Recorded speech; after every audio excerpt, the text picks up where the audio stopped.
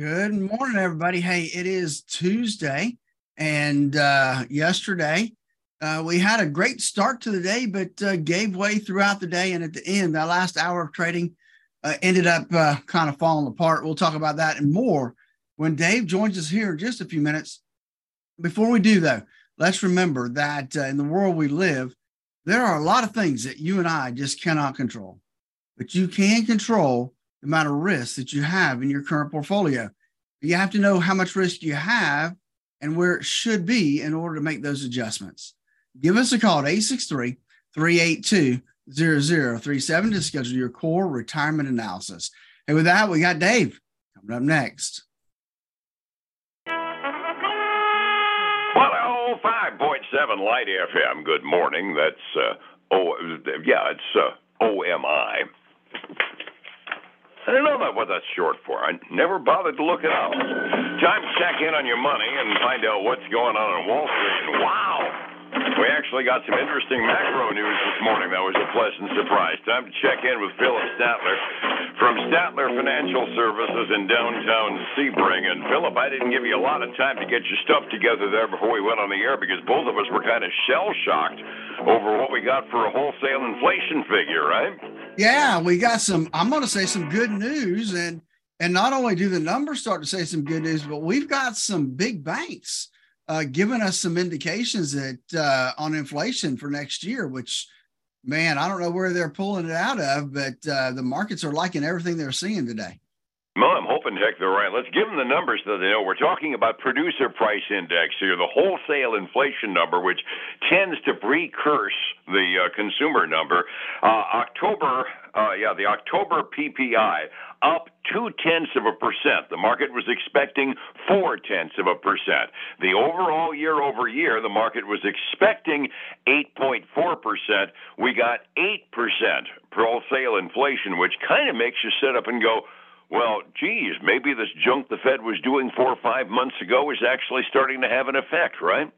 That's right. We're seeing demand, start to come down, which is helping prices come down, which is good news, right? Because that's the whole idea is that we need prices to come down because that's inflation. As prices come down, that means inflation is starting to reduce, and that's really what the Fed's looking for.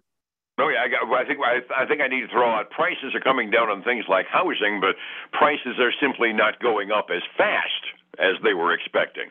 Well, that's true. That's true. Yeah. They're still going up. Yeah, I got to play truth detector here. I mean, 8% inflation is still El Stinko, which is just better than 8.4, right? Exactly. At least in my opinion, it's better. Absolutely. And you had a bank article I didn't see this morning where some wag who actually knows what he's talking about thinks we could be back down to like 3% inflation by the end of next year. Yeah, and I actually heard it on the radio coming into work this morning, and I can't remember which bank it was that basically came out and said that they expect that the inflation will be under control by their definition at 3%. By the fourth quarter next year. So, I mean, that's a pretty big expectation. It really is, especially when we're looking at consumer prices and wholesale prices still in the 8% range. The thing that really caught notice was one of the Fed governors. I think you said that she sits on the Open Market Committee. Said maybe it's time to slack off a little bit because mid-December we've got another Open Market Committee for the Federal Reserve meeting. And the conventional wisdom has been that we're going to get whacked with another 0.75% rate increase on the interest rates around the country. And if we've got a couple of Fed governors talking about slowing down, well, maybe that pivot might actually happen this time, huh? Well, I'm not holding my breath for this time, Dave. Me either. Because I think those guys have pretty much already made up their mind for this December meeting. But I do think that what she's saying is that for 2023, where, we anticipated another 2, maybe even 3.75% rate increases, that then maybe those in 2023, we need to slow down, give the markets time to react to what we've done and hopefully see that what the Fed has done so far has been working. Yeah, Phillip, they're starting to listen to us. I mean, finally, it's taken them long enough. If we only ruled the world. Yeah, like we've been saying all along, there's like 4, 5, 6 months worth of delay from the time that you hit the economy with a 2x4, like those 0.75% rate increases, and the time we see it affect. What we're seeing right now is the mid-year activity the Fed did for us now in a little bit lower wholesale inflation. That's good news, but we've got like 3 other 0.75% rate increases that we haven't seen the effect happen yet on. So if we wait until the end of next year, I'm kind of crossing my fingers that the new composition on the Open Market Committee will actually say, okay, let it cook, see what happens. If it takes one more quarter because we underestimated how much we need to do, we can live with that because that beats the heck out of flushing the toilet and having another Volcker recession on our hands. Absolutely. And the other thing we're seeing too, Dave, is, we've been talking about how the Fed wants unemployment to be somewhere between 4 and 5%. And Amazon plans to lay off about 10,000 employees starting this week. Wow. Between Facebook and Twitter, all their layoffs as well, we're starting to get numbers that we got to start seeing in the first-time claim pipeline sometime soon. I agree. And so the question is, that's, depends on the state and how long they have to wait before they can actually lay those folks off and all those formalities. But we do know that there's another 10,000 folks that are going to be unemployed at some point. Absolutely. It does have to be brought back to mind that California has some very, very caring laws about reductions in force. They have to give like 60 days worth of severance in a reduction in force setting. So, yeah, these guys will be in the pipeline, assuming they don't find another job right away. But it's going to be 60 days for the Twitter employees that Musk let go last weekend. And he was talking about how he gave him 90. And if those severance paychecks are actually linked to pay periods, then they can't even file for another 2 months minimum before they get let go. Yeah, and the other thing is the 30-year Treasury is finally below 4% again. Whoa! Happy days are here again. Maybe our home values are going to start going back up again. The other good news indication we got out this morning, and I've always said this is one of those indexes that we really kind of shrug off and say, oh, that's interesting in normal times, but normal times is not what we're in. The Empire State Manufacturing Index. Last month, it was almost shell-shocked because it showed a negative 9.1. They were expecting it to go up to a negative 6 this month. That came out at 8:30. Suddenly, the New York business conditions are positive 4.5. Boy, talk about a reversal. You're exactly right. And so that's some good news when it comes to manufacturing, that those numbers are heading back to the positive side of the coin. And so that's some good news for the Northeast, I believe. Absolutely. My fear and greed index, by the way, that thing that I periodically watch, has now swung over to greed from fear, which that might be a little early for that kind of optimism, but we'll go for it. And there are companies that are out there are getting some good news, too. I saw something go across my ticker this morning. Netflix, we've been talking about having so many troubles, missing projections, and having challenges. Bank of America upgraded Netflix stock to a buy. That was up 2 full notches from their previous ratings. So some of the companies that we kind of watch that have some cachet are getting some good news as well this morning. They are. Let's start off with some of the retail things that we've seen. Walmart reported better than expected revenue and profits, and they came out and said they're going to repurchase 20 billion shares of their own stock, as well as their same store sales exceeded estimates. So Walmart getting a nice bump today, up 7.1% this morning. Well, off of all of those stories we were hearing earlier about how slowdowns were expected, so they were running clearance sales in order to get rid of stock, Walmart and Target and everything, evidently it worked, huh? I guess so. Let's kind of keep along the retail front. I don't have a whole lot to do today, but I got a couple more. So Home Depot reported. Home Depot. Well, yeah, they are, right? They beat on the top and bottom line of the estimates, right? So that was good. They reaffirmed, and the article says they merely reaffirmed its full year earnings forecast. So I'm thinking they're not real thrilled about just them reaffirming. I think they wanted to see some growth projections that they would be better than expected. So they're trading down this morning about 1.1%. If memory serves, last quarter, Home Depot was one of the early companies to say, we're not expecting great things for the second half of the year. I got a sneaking hunch everybody expected them to improve that a little bit. I think so. And it just obviously did not happen. A couple more companies I have, not necessarily household names, but Getty Images.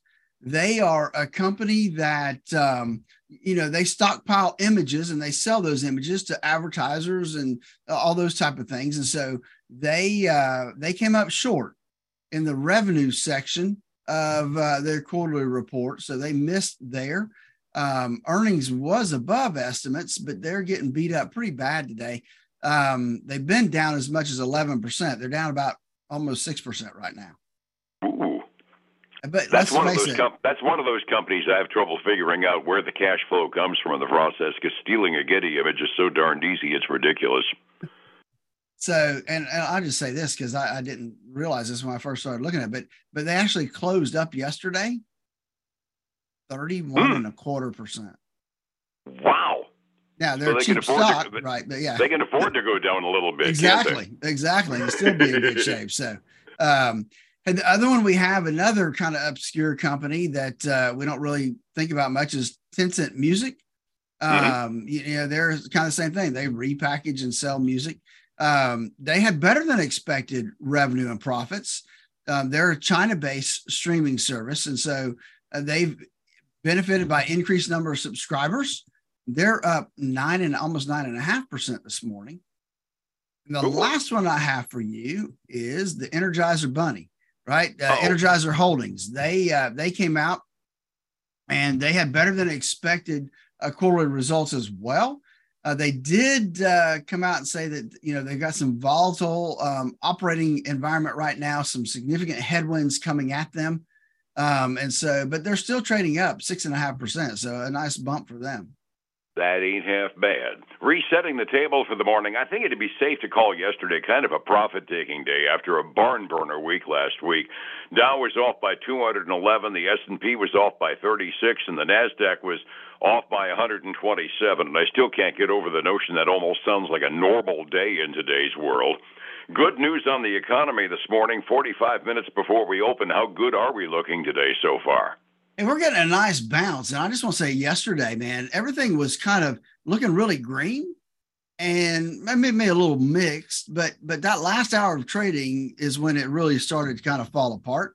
But today we have seen some big numbers come across our ticker here. We got the Dow up 1.2%. That's almost $400. We've got the S&P 500 up almost 2%. Right now it's up $75. The NASDAQ 100 is up 2.85%, $332.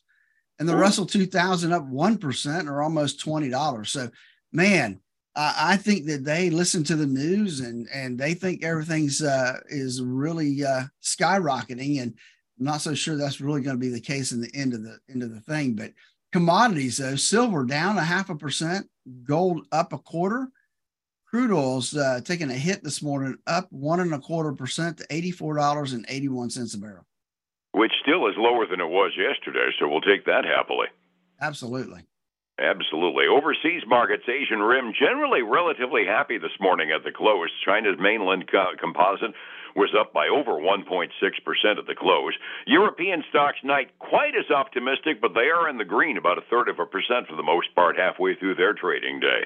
Keeping stability in a retirement account is probably more important than anything when we're looking at an upsy-downsy market like this, although looking for the gains counts as well. That takes reading risk. How do I get a hold of you to help read my risk tolerance right? That's right, Dave. Give us a call at 863-382-0037 to schedule your core retirement analysis of your current portfolio. Make sure the risk really lines up where it needs to be. And then join us this weekend for the Statler Financial Radio Show, 6 a.m. and noon on Saturday, 10 a.m. Sunday morning on Highlands News Talk 730, 95.3 FM. All righty. We'll be back here again tomorrow morning to fill you in as what's going on Wall Street. Phillip, thank you so much. We'll catch you shortly, all right? All right, buddy. You have a great day. Be well. It's 105.7 Light FM and Statler Financial Services. Phillip Statler. Hey, folks, again, I want to thank you for joining us today. It is Tuesday. Hey, I'm going to be out the rest of this week doing some planning for 2023 and trying to get a head start on that. So I'll be out for a couple of days, but we'll be back on Monday. Enjoy the rest of your week.